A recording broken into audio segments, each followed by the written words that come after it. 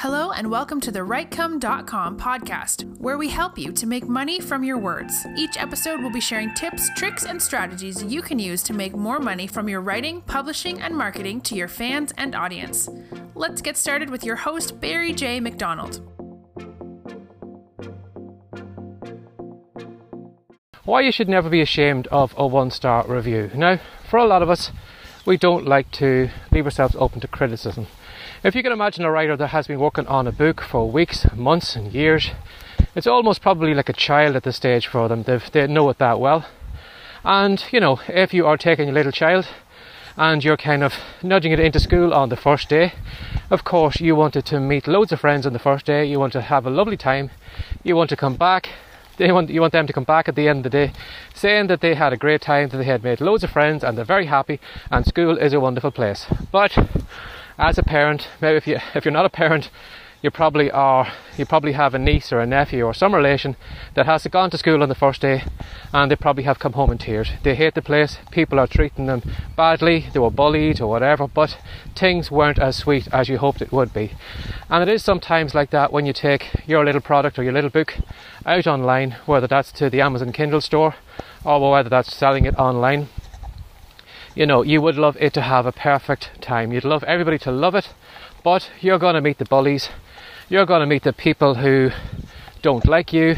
You're going to meet all these different people in the stores and they are going to criticize your work.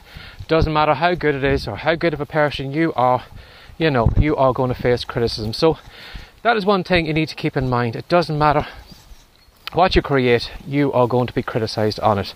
I always bring up the example of the Harry Potter books that have made an absolute fortune for everybody, and you would assume that book series would get an endless amount of 5-star reviews. But if you don't believe me, go over to the Amazon store, do a search on the books and have a look at the number of 1-star, 2 stars and 3-star reviews, and people openly slating the book, saying that it's horrible, the writing is terrible, how can you write these books, how can so many people like these books, all those different things. And you would assume that, with a book at that level, everybody should love it. But if you think, well, if the Harry Potter books are getting slated in the Amazon store, what chance do you have with your little book? So that's one thing to keep in mind. Now, another thing to keep in mind is,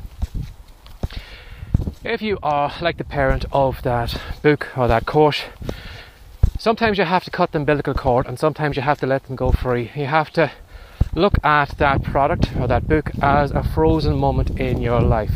You might have written that book today, but in 6 months from now, in a year from now, in maybe 10 courses from now, you could be a far more of an expert, you could be a far better writer, you could be way ahead of where you are right now. But unfortunately, that book or that course is frozen in time. It'll never change, it'll never improve unless you actually go back to it again and you edit it and you correct those mistakes or try and make it better. But that book is kind of floating out there in cyberspace or on somebody's shelf, and it's a frozen moment in time.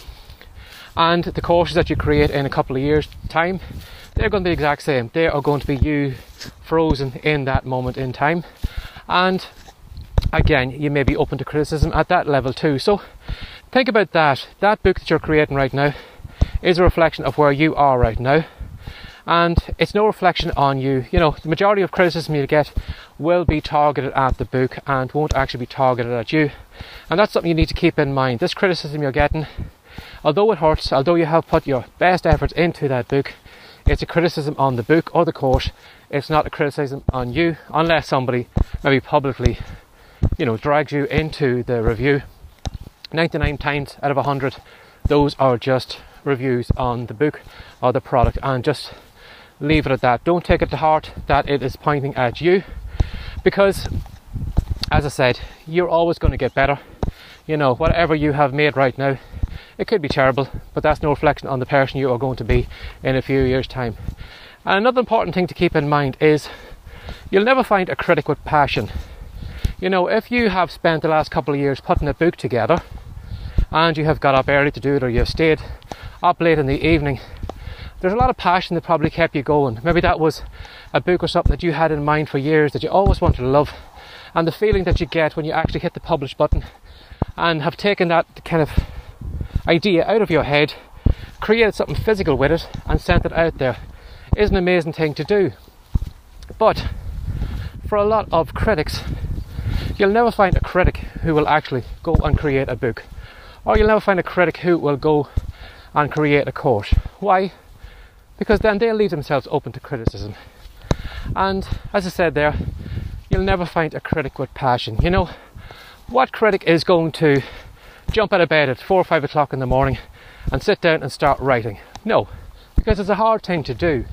And the fact that you have actually done it yourself puts you way, way above that person.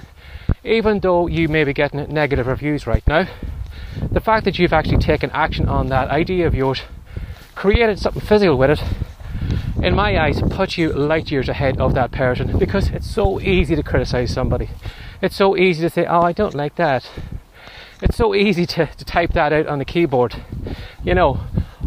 Well, on the other extreme, it takes a lot of effort to actually create something and to have the balls to do it, and then have the balls to publicly, you know, self-publish it up, get it out there where everybody can see it. And, you know, that's something you need to keep in mind. So if you are worried, or, you know, 1-star reviews are getting you down, keep that in mind. First of all, you're never going to please everyone. Everybody, you're going to be like that little child going to school. Somebody's not going to like the look of their hair or the book they're carrying or something like that, and there's nothing you can do about that. So that's one thing to keep in mind. Another thing then is critics don't have any passion, and the fact that you've actually gone out there and created something is fantastic and puts you light years ahead of that other person. And again, the criticism mostly is aimed at your product or your book rather than you, so don't take it to heart. You know, cut the umbilical cord. Remember that that book or that course is a frozen moment in time. The majority of times you can't go back and change it. If you can, then maybe in a couple of years' time you can always go back and re-edit or reshoot the videos or whatever, and then you can bring it up to the level you're at now.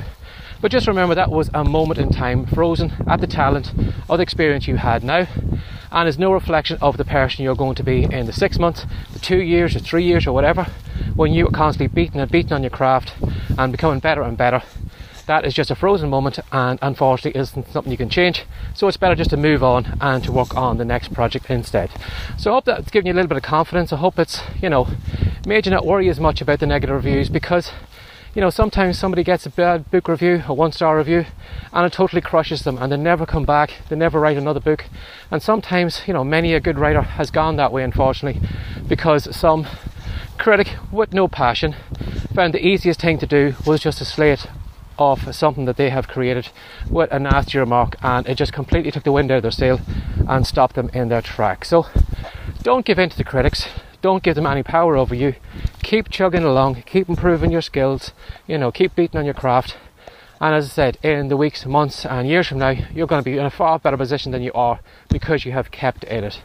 So if you'd like to know more about me, or you'd like to know more about these videos, if you do a search for writecome.com, that's WRITECOME.com, you'll find the content all over the web, all over YouTube and all over iTunes. Now at the moment we have a great report which is called Words to Wealth, and if you drop by the Writecome site you can pick up a copy of it, and in it I'm going to show you how anyone, and I mean anyone, can make money from their keyboard.